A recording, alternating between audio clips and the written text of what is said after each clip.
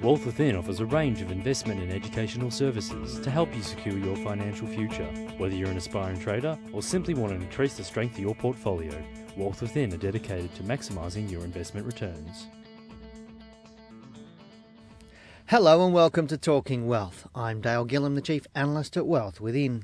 Today I thought I'd read you a little bit about a little article in a newspaper. Actually, it was a letter to the editor of the Financial Review by a gentleman called Graham Middleton, who's the director of a company called Sinstrat Management Proprietary Limited in Doncaster, Victoria. And he was talking about managed investment schemes, and the title of the letter was "Why Didn't Alarm Bells Ring on Managed Investment Schemes?" And he was talking about Great Southern Plantations and Timber Corp, their actual demise over recent times. And I think he made some really great points in his article, and some of the similar things that I talked about in the past on some of these webinar or podcasts that we're doing here. But I thought I'd just read you a couple of things about what he talked about and then give you my take on that.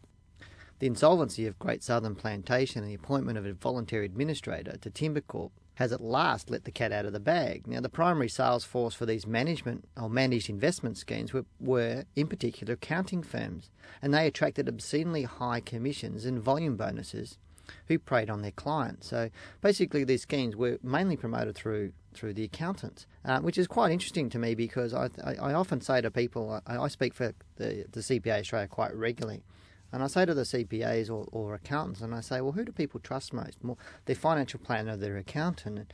And invariably, if you have a rating of 1 to 10, the accountant would be at number 10, and probably the financial planner would be around the lower end or around that one area, because a lot of people believe their accountant is much, much more knowledgeable in helping them plan out for their future. But invariably, though, accountants are not investment specialists, they're tax specialists, and this is where the problem went on with these schemes. He goes on to say that the problem in schemes were people going into them because they were deferring their tax. Now, they signed up for these investments and the associated loan documentations because their accountant recommended it, simply because of the tax. And again, it goes back to my belief that you should never do any investment because of tax. Now, he keeps going on to say there are many of us providing investment advice who determine these schemes breach basic investment tests. And essentially, I agree with him here. To me, a good investment must have capital gains and it must have income. Tax should be always the last consideration, and if it needs tax to make it attractive, like he infers, then it shouldn't be a good investment for you. So you'd never do an investment simply because of these tax. So any significant investment that has to pay an intermediary more than a 2% to distribute inevitably has a problem. And this goes back to advisors getting commissions and trail commissions. And Graham goes on to further say, furthermore, any investment that has to rely on a significant tax break, basically a tax deferral in order to make it saleable to investor, also has significant problems. And the Ponzi nature of these schemes enabled the money subscribed by later investors to use to finalise management and the harvesting of earlier crops. It all appeared to work while lots of investors would keep putting their money in, but given the horrific investment climate of recent times created during the global financial crisis and the failure of some of these schemes become inevitable. The schemes had survived through multiple governments and both major parties, so we can expect very little political finger pointing, it'll be many years before the investors know their final positions. And the situation is arguably as bad as the worst of Wall Street related subprime investment failures. So I think that's a great little letter to the editor of the Financial Review. And I totally agree with this gentleman, simply because a lot of people were going into tax schemes with their accountant's advice. Now, to me, an accountant is a person who specialises in tax. Now, I don't go and give my accountant tax advice, but then I shouldn't get investment advice from my accountant. And to me, investors need to be aware of this sort of thing.